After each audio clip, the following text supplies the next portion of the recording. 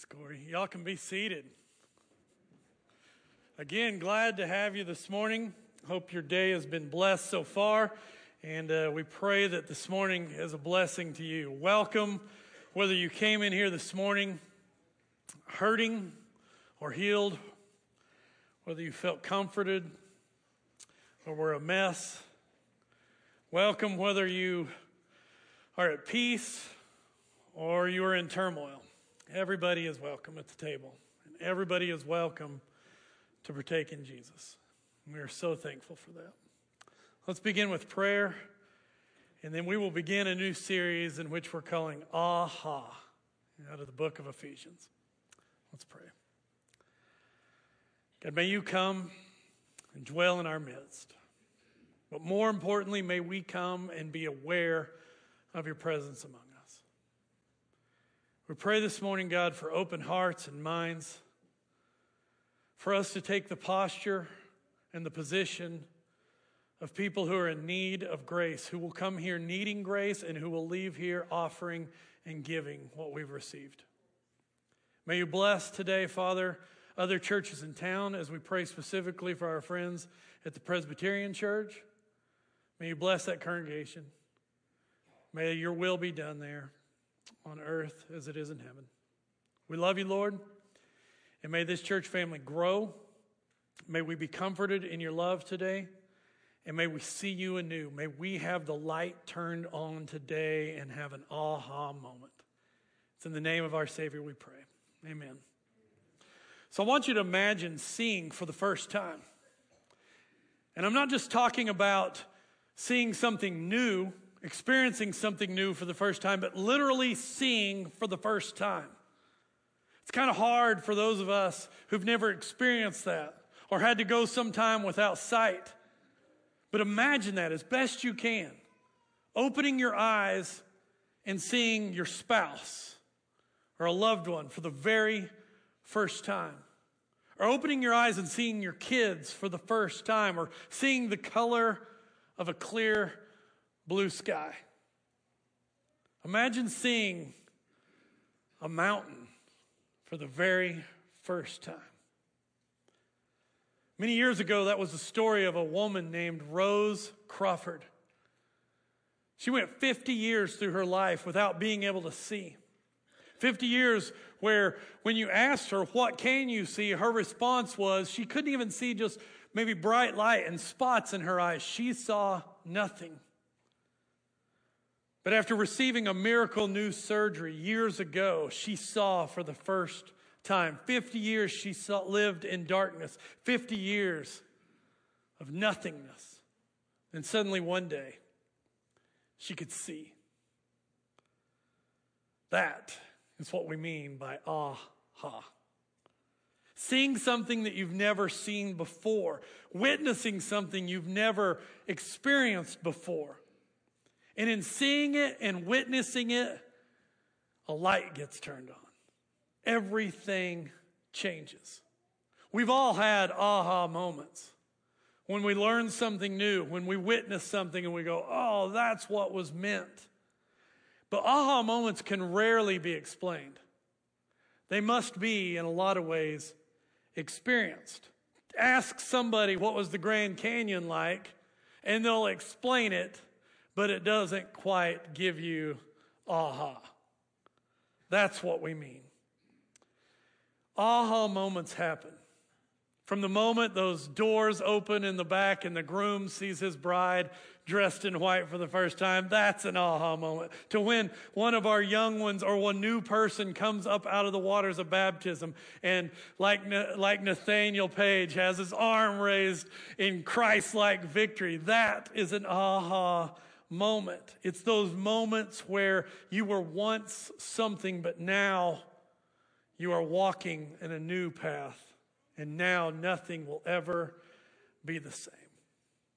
That's why I'm so glad you're here. I've been working on this series for months, off and on, studying the book of Ephesians, getting into what it looks like to have an aha moment. And we're going to begin a several-week journey this morning through Paul's aha letter. So turn with me to the book of Ephesians. Pull that up on the app. if you'd like to take notes or follow along in your bulletin, Paul's letter to the Ephesians. If you're uncomfortable or unfamiliar with the New Testament, just flip through there. You're going to get Romans, 1st and 2nd Corinthians, Galatians, and then you should find Ephesians. But as we start today, I want to encourage you to kind of put on your seatbelt, get in an airplane, a jet, and get on up to about 30,000 feet. To introduce this text today, we're going to have to fly high. We're going to have to get up above where we can see the patchwork of how Paul puts this letter together.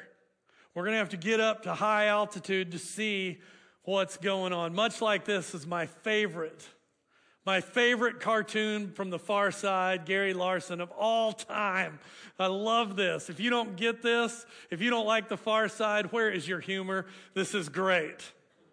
It's an ancient microscope, and then you got the researcher up top going, it's a mammoth. I love that. It's so good. Some of y'all aren't laughing. You're dead to me. That is the greatest thing ever. It's so funny. But I show it to you because when we get into Paul's letters, we often like to look at the details. But what we need to do before we jump into this letter today is see the big picture. We need to zoom out. We're all guilty. And it kind of is bred into us culturally that when we get into New Testament text and Old Testament text, biblical text, we like to zoom in on one little thing. We like to look at the tree instead of seeing the forest. We like to use a microscope to go, I think it's a mammoth. But today what we're going to do is we're going to zoom out and we're going to look at Ephesians. So here's some fast facts for you, just real quick. Ephesians fast facts. What's going on with this letter? We know this about it. Paul wrote this letter while he's in prison. This is one of the prison epistles. He's in prison under house arrest. We also know about this letter that this church family and the church families, because there was many of them in and around the city of Ephesus, were intimately known by Paul. He spends most his lengthy time with this church, 2 to 2+ years. He knows this church. You can hear about that in Acts 19 and 20. We also know about this, that some of the oldest manuscripts that we have, old New Testament manuscripts addressed to this group of people, doesn't include the phrase in Ephesus in chapter 1, verse 1. What that tells you is this letter was probably not written directly to the churches in Ephesians, but probably, or in Ephesus, but probably to a group of churches in a valley leading up to this city. Some of you don't glaze over because of that fact. Some of you like that stuff. Some of you don't. That's okay. But that's important. Then also, this book, we need to understand, our fourth fast fact is that this is a literary masterpiece. 3 chapters of theology, 3 chapters of application, and all this interplay in between. It is a beautiful written word, something that Paul's probably spent months preparing because he loved these people and he wanted to share with them something so important.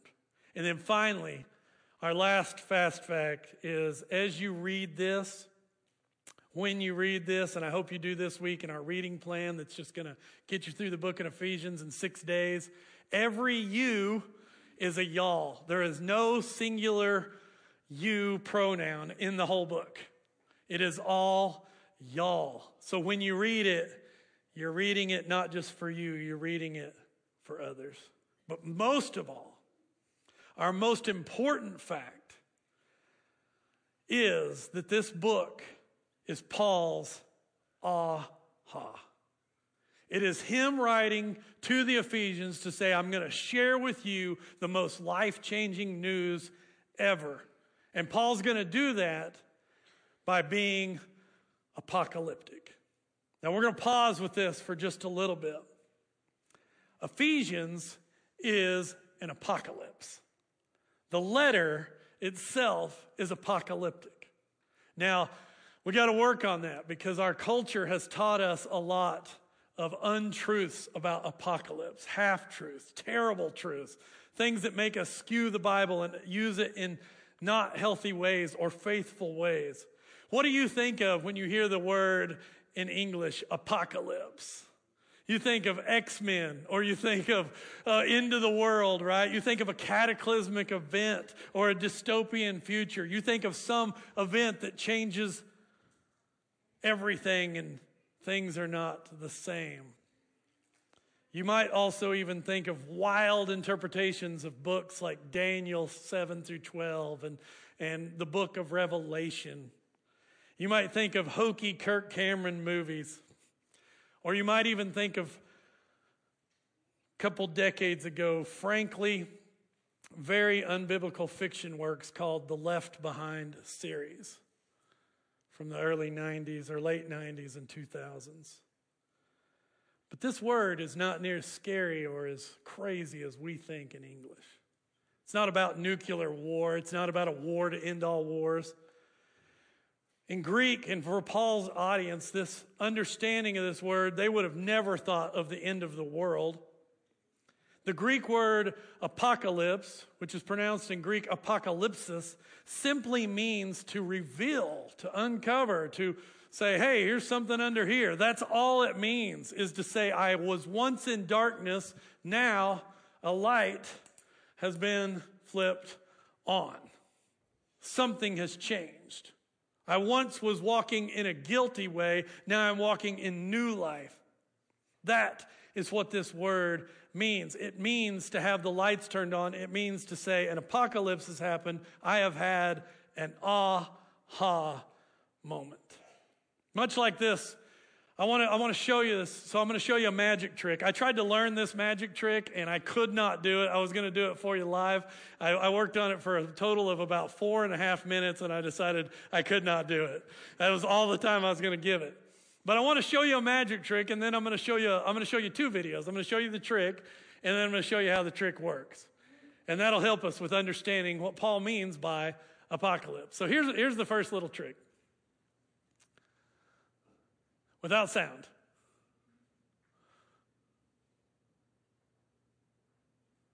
Oh, he pulled the ring through his finger. Okay.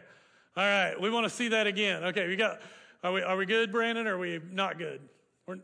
We're not good. Okay. That's all right. Okay. So let's watch it again. I'll narrate. You watch this. There's a ring. I'm going to pull this ring through my finger. You want to see this? Blah, blah, blah, blah, blah. I don't know what he says. Okay, whoops, I went to his explanation. This is not going to work without sound. All right, here's the trick again. Actually not, this is the explanation. How did I get there? What the heck is going on?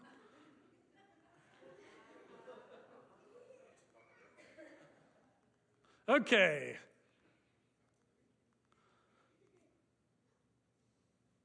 There we go, here's the trick again. I want you to see the trick again.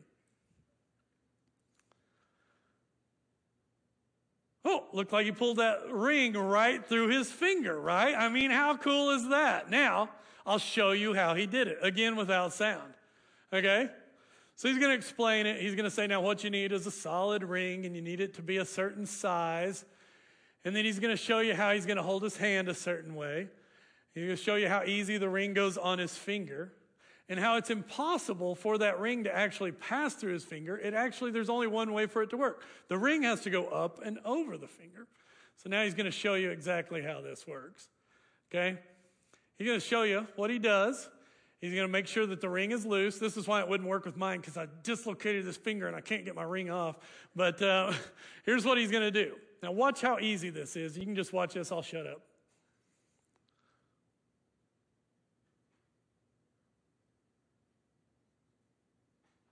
Pull on it.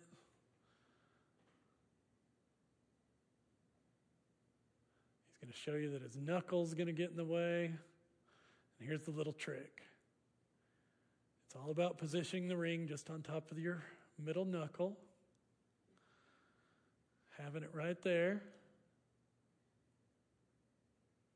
And then just pulling it off really quickly.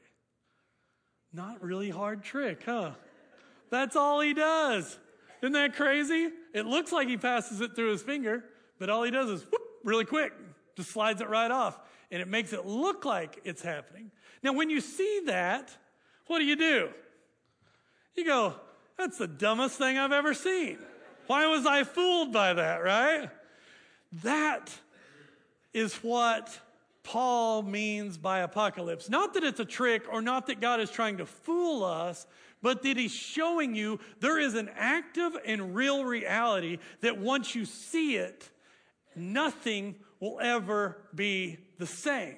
Just like for us now, if you guys go watch a magician or you're on the street, maybe in a large city, and they say, hey, let me see your wedding ring. And they give you your wedding ring and they do the little wedding ring trick and do that. None of you in here should go, oh my goodness, that's black magic. I'm telling my preacher, You shouldn't do that. You should go, I know exactly how he did it because I'm living in a new reality. Now that is what Ephesians is about. Tim Mackey says this of the Bible Project. He says Ephesians is a letter detailing the truth and the importance of the most important apocalypse or revealing in history. Jesus' life, death, resurrection, and the gift of the Spirit to build a new humanity right here and right now. So that's where we're going to begin today. We're going to explore what Paul is up to, starting in chapter 3. And remember, we're flying at 30,000 feet, taking in the sights, seeing from 30,000 feet how he uses his words to patchwork together a bigger point. So turn with me, and it's on the screen, Ephesians 3, 2 through 6. And notice the word he'll use, and I think it's underlined, that he'll use revelation. That is the word apocalypse. Starting in verse 2. He says to the Ephesians, surely you've heard about the administration of God's grace that was given to me for you. He's making a hint. Surely you've heard my story. That is the mystery made known to me by revelation, apocalypse. As I have already written briefly. In reading this, then, you will be able to understand my insight into the mystery of Christ, which was not made known to people in other generations, as it has now been apocalypsed, revealed, same word, by the Spirit of God to God's holy apostles and prophets. This mystery is that through the gospel, the Gentiles are heirs together with Israel, members together of one body and sharers together in the promise in Christ Jesus. So there it was. The aha Paul's going to talk about in this book was in verse 3. The mystery made known to me by revelation or apocalypse, by an unveiling.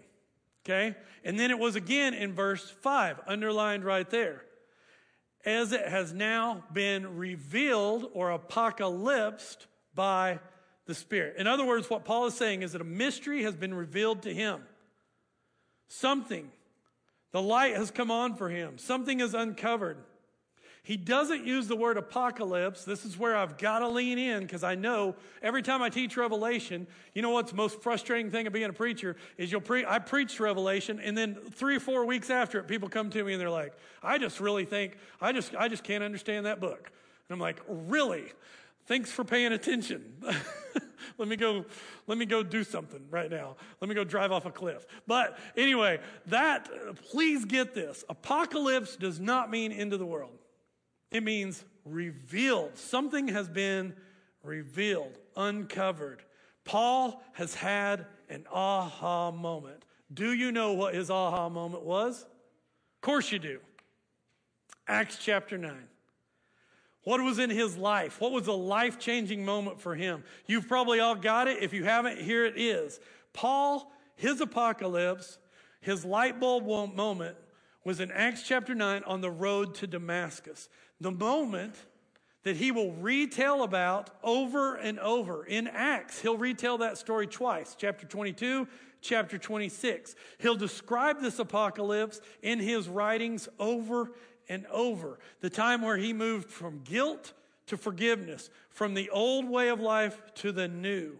And he will continually refer to this moment as the revealing of his life, when truth and the light bulb of Jesus Christ came on, when the curtain was thrown back, and his purpose and his intent for writing Ephesians was there in chapter 3, 2 through 6. He wants them to have their own apocalyptic moment. He wants them to know that they have had this and they need to have an aha again. So what we're going to do is dig into this, and I'm going to let y'all understand just in quick 3 things of the key to understanding Ephesians as we're floating above the book. We're way up high, flying over it and seeing it. What did Paul discover? What was part of that aha moment on the road to Damascus? What was so life-changing? It's going to be a lot easier if I draw it here in a minute. And apologies to our online audience if you can't see this. If you want a close-up of this, I'll draw it by hand, take a picture of it, and shoot it to you. So send me a message or email me or whatever if you'd like to. But on the road to Damascus, Paul saw something new. That's what he's describing here in chapter 3. I'll show it to you again, right? Surely you've heard about the administration of God's grace that was given to me for you, the mystery that was made known to me by an apocalypse. He is talking about Acts chapter 9. But what was that? So I'm going to draw this for you. Here's what it was. Now, here's what we believe in the Western world. We believe in the Western world that heaven and earth, I'll get out of the way here in a second. You'll have to, that's my left hand in this. We believe that heaven and earth in the Western world are distinct and separate realities. We believe that. And what we often believe is that while God is up here and Jesus is up here, that they basically don't interact very much. We really struggle with this. This is how the Western world thinks. It's Platonic thought. It comes from Plato. It's the idea that we can't really see or experience anything in the heavenly realms. What we think is often God will send something a little down, a little angel every once in a while. Here's an angel. Ooh, that's not bad. All right. He'll send an angel down and there'll be a message every once in a while. All right. That's not Paul's worldview at all. And this helps explain what happened on the road to Damascus. So here's what you guys need to do. Your mental image of this and this Western worldview, that these things are distinct and separate realities, you need to just do this right now, rest of your life, okay? It's not biblical. It's not the thing to do. All right, there you go. All right, get rid of that. Oh, man, fumble. But get rid of it. That is not biblical. Paul's worldview and the biblical worldview of how heaven and earth actually is and was helps us understand what was apocalypse. This is the biblical worldview. For biblical worldview, Paul believed that heaven and earth were separate or distinct. They were distinct. So this is heaven. This is earth. Okay? That they're distinct, but they are not separate realities. And for Paul, his whole worldview was that when they went to worship as a Jew, this is before he became a Christian, when he went to worship as a Jew, he would get to experience God on the throne. This is God on his throne. Okay, all right, radiant in beauty. All right, he would get to experience that. For the Jew, they believed that when you went here and you went to the temple, you were experiencing this space right here. But what happened on the road to Damascus was that while he already knew he could experience heaven and earth, what happened on the road to Damascus was that he got to get in here, and what he saw at Damascus, we'll just put Damascus right here. I can't even spell it. Damascus is he saw that Jesus was also in that realm. Right? That's his apocalypse. He's known since he was a young boy that, yes, you can go experience heaven and earth being one, but when he's on the road to Damascus, the Lord calls out to him and says, "Why do you persecute me?" And what does he see? He sees Jesus on the throne next to God. Daniel 7 being fulfilled. And that for him changes everything. So the first thing you guys need to know this morning is this, is heaven and earth, and this is an aha, it should be an aha for us, are separate, but they are not distinct realities. As Christians, we believe this. We believe life can be experienced in this space as men and women. We believe we can live in here. That's why Jesus' prayer is, "Let heaven come to earth. May your will be done on earth as it is in heaven. So this is Paul's aha, that everything that we once thought about God is fulfilled in Jesus, and we can experience that space. Now, I know that's heavy theologically. I'll make that come down a little bit to our situation here in a minute. Because you might be looking at that and say, big deal, right? So what? So what? But it is a big deal. It's a colossal big deal. And it may even be hard for you to believe that heaven and earth interact here in the 21st century in America. It may be hard for you to have that kind of aha moment. I get that. But Paul believes 100%, and why he writes this letter is that this event has turned the light on, not just for him, but he believes that the light has been turned on for everybody, Jew and Gentile, across the whole world. See what he said in chapter 3, verse 3. He says, that is the mystery made known to me by revelation, as I have already written briefly. As I've already written briefly, Paul says. And now what he means by that is he's saying, not in another letter. There's no other letter to Ephesians. He's saying, I already wrote about this. So what you should be looking for is, where did Paul already write about this? Well, if you turn back to chapter 1, and remember, we're at 30,000 foot. And you know when you're flying in an airplane, you can see different crops, and you can go, well, that's a corn circle. I can see that, right? That's what we're doing. We're looking for what Paul has already said about this apocalypse, what has been revealed to him. And if you're at 30,000 foot, you can look out the window and you can go, oh, look, back in chapter 1, verses 9 and 10, here's what Paul said.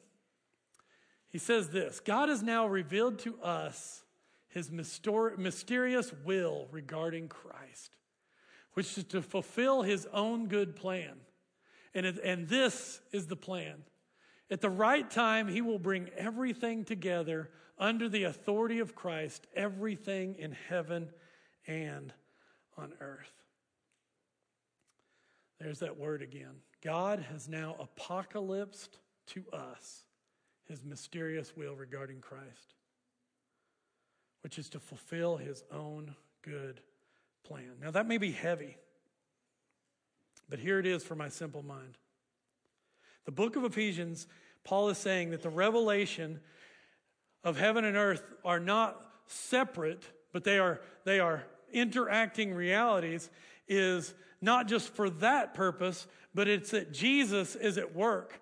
Jesus is at work drawing all people into this reality. This is what Jesus has come to do, to draw people into this reality. That's what chapter 1, verses 9 and 10 is saying. That Jesus, in his purpose, and God in his purpose through Christ, is drawing everybody so that they can experience heaven now.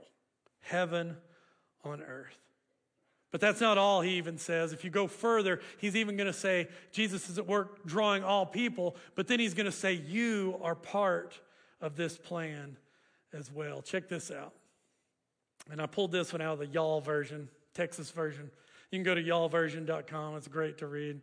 And what y'allversion.com does is just, it's actually more accurate to the text and making things plural that are plural pronouns. Here's what Paul prays. And I'm going to bring all this together here in a second. He says, I keep asking that the God of our Lord Jesus Christ, the glorious Father, may give y'all the spirit of wisdom and revelation so that y'all may know him better. So he prays, what? Hear that again. I want you guys to have a spirit of wisdom and apocalypse so that y'all may know, right? So that y'all may know a new reality. So that you know him better. And then he prays this. I pray that the eyes of y'all's hearts will be enlightened, underlined there again, that your eyes of your heart may be, guess what the word for enlightened is? Apocalypsed, right?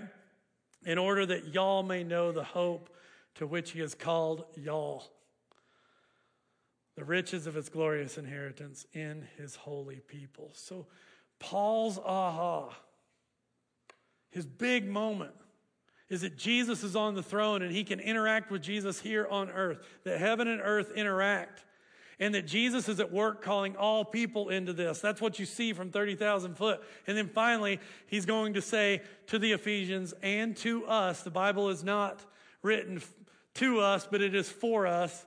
is he's going to say to us, you are part of the plan. This is for you, 21st Century Church in Canadian Texas. You are part of this plan.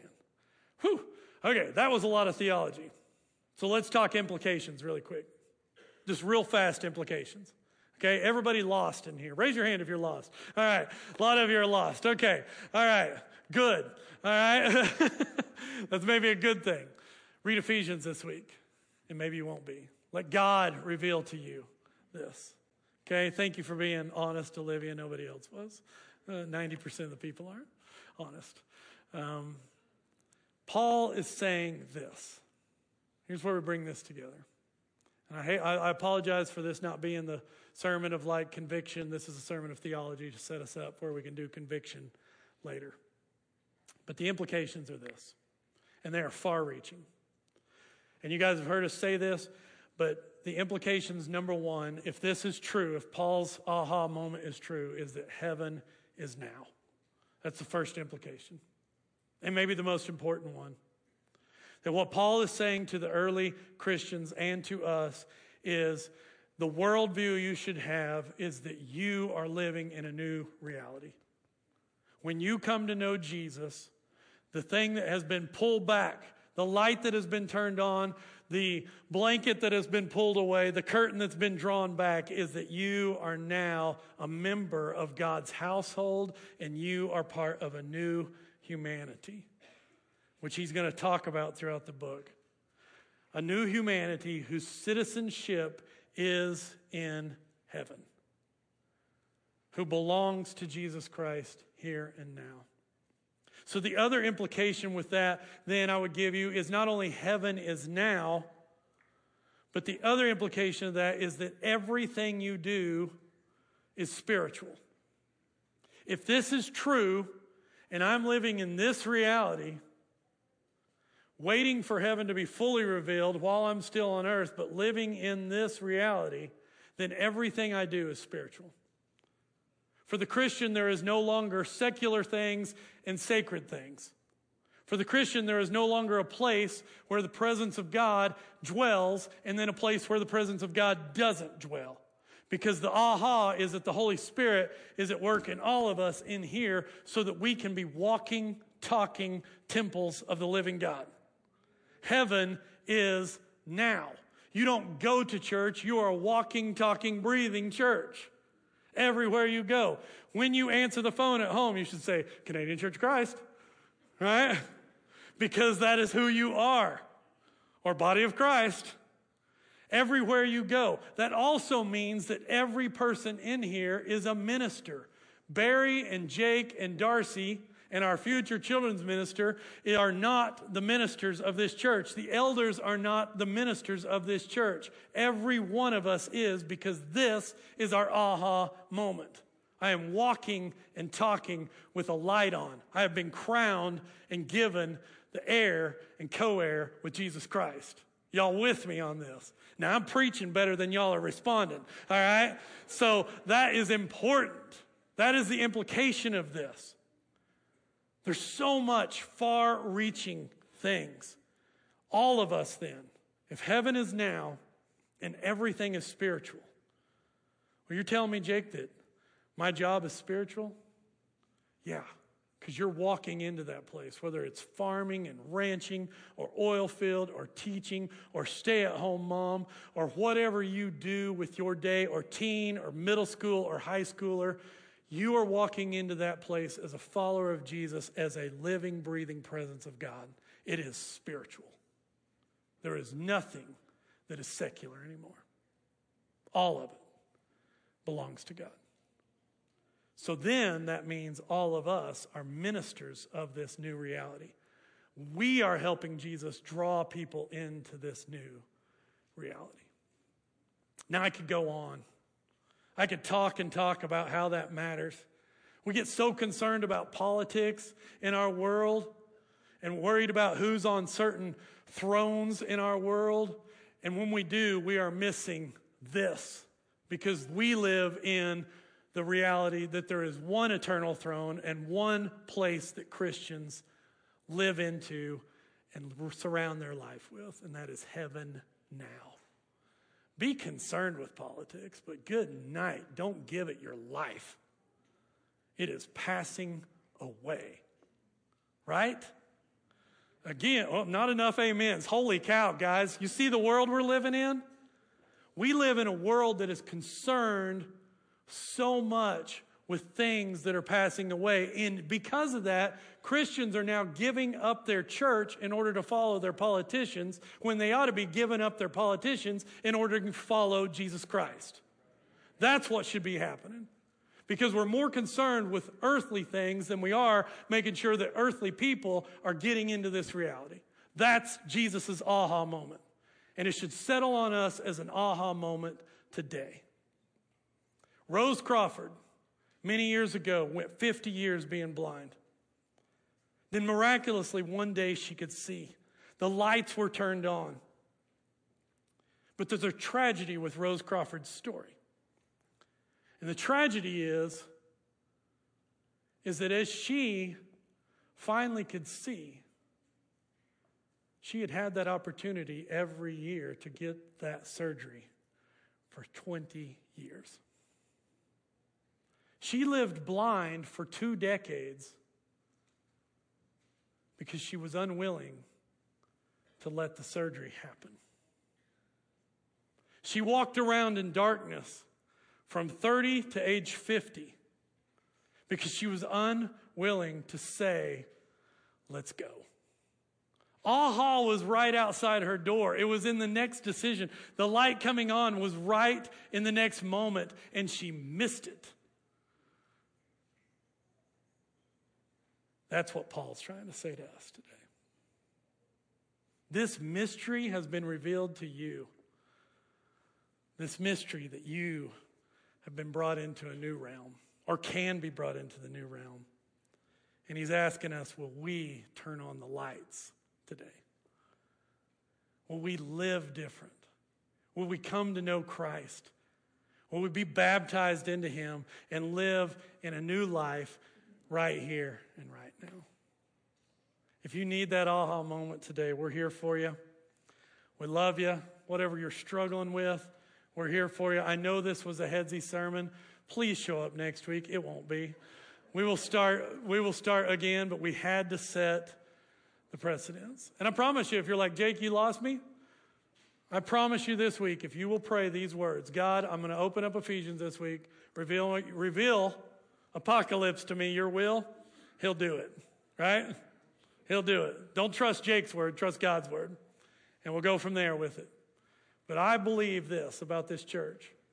I believe our future is bright, but it's bright when we let God turn on the lights. So if you need God to turn on the lights today, if you need us to pray over you, if you need to come to Christ in baptism and have that ultimate aha moment, just like Paul did, let's do that as we stand and sing.